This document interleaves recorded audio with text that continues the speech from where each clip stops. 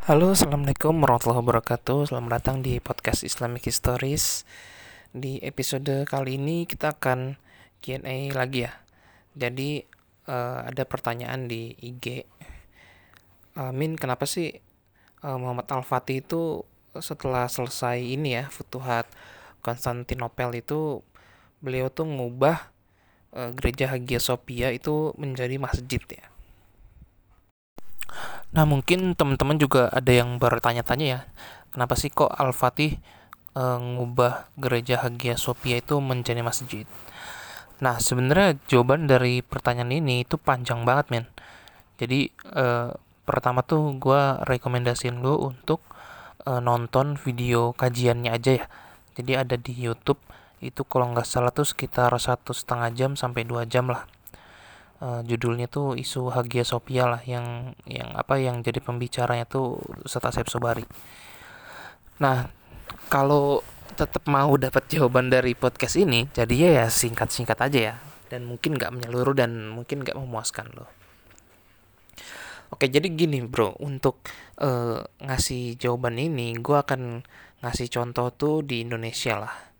Kan Belanda itu kan pernah jajah Indonesia ya.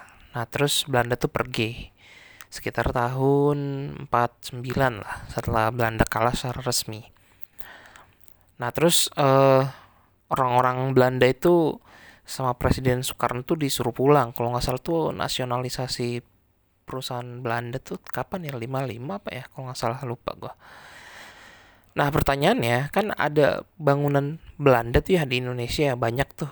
Nah, sama pemerintah Indonesia kan diubah tuh ya fungsinya ya. Entah sebelumnya apa gitu kan jadi apa gitu, beda tuh. Kayak misalkan Museum Fathahillah tuh kan berubah jadi museum tuh. Sebelumnya kan kalau nggak salah tuh kantor pemerintahan gitu deh. Terus museum ini apa, eh, museum Bank Indonesia, kemudian museum Bank Mandiri, itu banyak lah ya. Museum itu yang di mana, yang di dekat Monas, kok gue lupa ya, museum Gajah Mada atau apa ya, museum nasional itu. Pokoknya banyak lah ya museum-museum di mana di Jakarta atau misalkan di seluruh Indonesia lah secara umum, yang sebenarnya tuh bangunan peninggalannya Belanda gitu, cuman diubah sama pemerintah Indonesia jadi fungsi lain. Nah, pertanyaannya kenapa gitu? Kenapa pemerintah Indonesia ngelakuin itu? Itu pertama. Kedua, kenapa dari kita nggak ada yang protes? Itu kan unik ya. Ya, pertanyaan pertama, kenapa pemerintah Indonesia ngelakuin itu? Ya kan untuk efisiensi aja sih. Kan udah bangunannya, jadi masa dihancurin gitu. Ya udahlah dipakai buat ini aja, dipakai buat keperluan lain itu. Nah, tapi kenapa apa nggak kenapa nggak dibiarin gitu aja, maksudnya dipelihara sebagaimana adanya gitu, tapi nggak dijadiin apa, nggak dialih fungsikan. Nah, itu sebenarnya keputusan pemerintah aja sih. Ya aku juga nggak tahu ya jawaban tepatnya apa gitu, karena itu keputusan pemerintah gitu. Nah, kedua, kenapa kita nggak ada yang protes gitu? Ya karena kita sadar gitu bahwa yang sekarang megang kekuasaan adalah pemerintah Indonesia, bukan pemerintah Belanda. Makanya terserah pemerintah Indonesia dong mau buat apapun itu kan. Ya pemerintah Belanda udah nggak punya kekuasaan apapun gitu kan untuk protes, karena kan masanya sudah berlalu gitu. Nah, dengan logika yang sama ini juga sebenarnya bisa dipakai di apa, Istanbul waktu itu ya kan, waktu kan kekuasaannya Bizantium sudah berakhir tuh, pemerintahnya udah kalah, kemudian yang masuk adalah Utsmania gitu kan.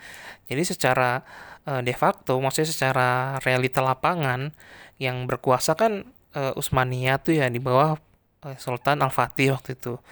Jadi secara legal gitu loh, emang penguasanya memang Al-Fatih. Jadi ya sebenarnya terserah pemerintah Utsmania dong mau dipakai buat apa gitu. Apakah mau dipakai buat apa, masjid kan Hagia Sophia atau yang lain gitu. Nah, terus itu alasan pertama ya. Jadi sebenarnya itu tuh adalah kebijakan pemerintahnya aja, kebijakan dalam negeri lah istilahnya gitu. Nah, cuman kalau misalkan kita mau ngelihat ya, maksudnya di luar Usmania nih, di luar isu Hagia Sophia, tapi di tempat lain gitu. Kalau misalnya teman-teman belajar lebih jauh nih ya, maksudnya riset lebih jauh lah, googling-googling gitu, teman-teman akan menghadapi fakta yang jauh lebih pahit sebenarnya. Maksudnya apa? Gini, kalau misalkan di Andalus ya, ketika Cordoba jatuh, kan Masjid Cordoba itu kan diubah gitu kan, jadi apa? Katedral Mosque of Cordoba gitu. Jadi katedral, dan bahkan sampai sekarang masih jadi katedral gitu kan, dari zaman tahun 1200-an lah sampai sekarang tahun berapa, 2023 gitu. Berarti sekitar berapa tuh? 800-an tahun lebih lah ya. 850 tahun gitu. Dan itu kan lama banget men, jadi katedral gitu. Dan apakah apa umat muslim itu protes ada kali ya, tapi kecil-kecil aja gitu, maksudnya ya mau gimana, kan emang Cordoba udah dikuasai sama pemerintah Spanyol Kristen waktu itu. Kalau misalkan mau ngubah katedral Mosque of Cordoba itu jadi masjid lagi, ya kuasain Spanyol kalau gitu kan logikanya ya gitu. Tapi kan enggak gitu kan, karena enggak jadi penguasa, ya udahlah mau diapain lagi, emang emang itu kebijakannya gitu. Terus Granada gitu ketika jatuh kan, banyak masjid-masjid yang dihancurkan. Sebenarnya nggak cuma Granada sih, tapi seluruh Spanyol tuh masjid banyak yang dihancurin men.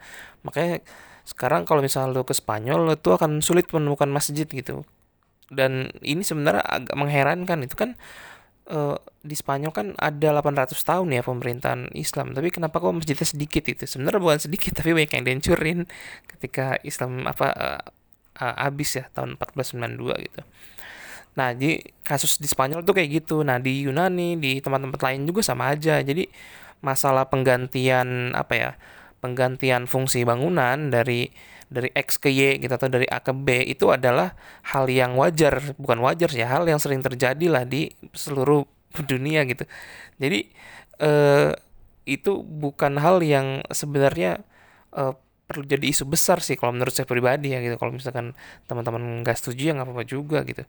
Karena sebenarnya itu adalah eh, hak prerogatif ya 100% dari penguasa lokal situ gitu, penguasa nasional. Jadi mau protes ya silakan, tapi nggak bisa apa-apa juga gitu.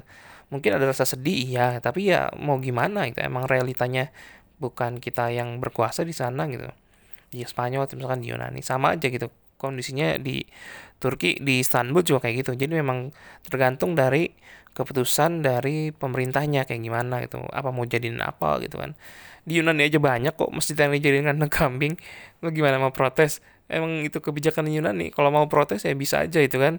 Mungkin sebagai organisasi keislaman, atau misalkan bikin petisi gitu kasih ke pemerintah Yunani. Tapi gue sih nggak yakin sih bakal didengerin. Di India banyak kok masjid-masjid Mughal ya, yang di masa Mughal itu dibiarin aja, nggak dirawat sama sekali, malah hancur. Banyak yang jadi tempat parkir, atau misal tempat main bola sama bocil-bocil gitu. Kan orang-orang Muslim India kan banyak yang protes gitu kan, maksudnya pemerintah India rawat dong nih, tapi yang nggak dipedulin juga gitu. Ya, tapi mau gimana gitu kan, kalau misal masyarakat biasa kan nggak terlalu punya kemampuan lah ya, terbatas kemampuannya. Yang punya dana, yang punya wewenang, kekuasaan itu kan pemerintah nasional itu. Jadi sebenarnya kesimpulannya ya, masalah isu Hagia Sophia yang dari gereja jadi masjid itu adalah murni itu kebijakan dari pemerintah nasional Utsmaniyah waktu itu, kebijakan dalam negerinya. Dan sebenarnya fenomena penggantian fungsi bangunan dari A ke B dan X ke Y itu adalah fenomena yang terjadi di seluruh dunia juga gitu. Dan ya itu hal yang emang kejadian gitu di mana-mana. Jadi kayak gitu sih. Kalau misalkan jawaban dari segi agamanya tuh eh, Ustadz Asep Subari sebenarnya nerangin ya, cuman saya inget tuh nggak terlalu paham ya. Kalau nggak salah tuh yang logikanya gini, bahkan bukan logikanya sih. Jadi ada satu hukum di hukum Islam, kalau misalkan dia itu suatu wilayah ya, dilakukan futuhat, maksudnya lewat proses futuhat gitu, eh, itu berarti kita bisa melakukan apapun terhadap bangunan-bangunan yang ada di situ gitu. Entah diubah fungsinya jadi masjid dan lain sebagainya. Tapi kalau misalkan daerah itu tuh diserah terimakan begitu begitu aja, jadi maksudnya kayak ada sistem perdamaian lah kira-kira gitu ya. Sistem perdamaian, bukan bukan dilakukan futuhat atau penaklukan, conquest. Nah itu kita tuh nggak bisa ngapa-ngapain gitu. Jadi ya tergantung dari penguasa lokal daerah situ mau ngapain bangunannya, minta izin dulu lah kira-kira kayak gitu. Nah kasusnya Yerusalem waktu zaman Umar bin Khattab itu kayak gitu tuh. Jadi kan penduduk Yerusalem itu kan menyerahkan kunci kota Yerusalem ke Umar bin Khattab gitu. Jadi statusnya itu bukan futuhat, tapi penyerahan kota gitu kan. Nah makanya Umar itu nggak bisa ngapa-ngapain tuh terhadap bangunan-bangunan yang ada di Yerusalem. Jadi maksudnya ya udah tetap aja fungsinya kayak gitu nggak perlu diubah. Kalau misalkan mau diubah juga minta izin dulu lah sama ininya ya, banyak-banyak apa sama penduduk Yerusalem atau istilahnya apa sih ya, mungkin rabi-rabi Yahudi sama terus pendeta-pendeta Kristen gitu gitulah. Oke, jadi kayak gitu ya jawabannya, mudah-mudahan bermanfaat dan mohon maaf kalau misalkan kurang memuaskan. Terima kasih banyak. Assalamualaikum warahmatullahi wabarakatuh.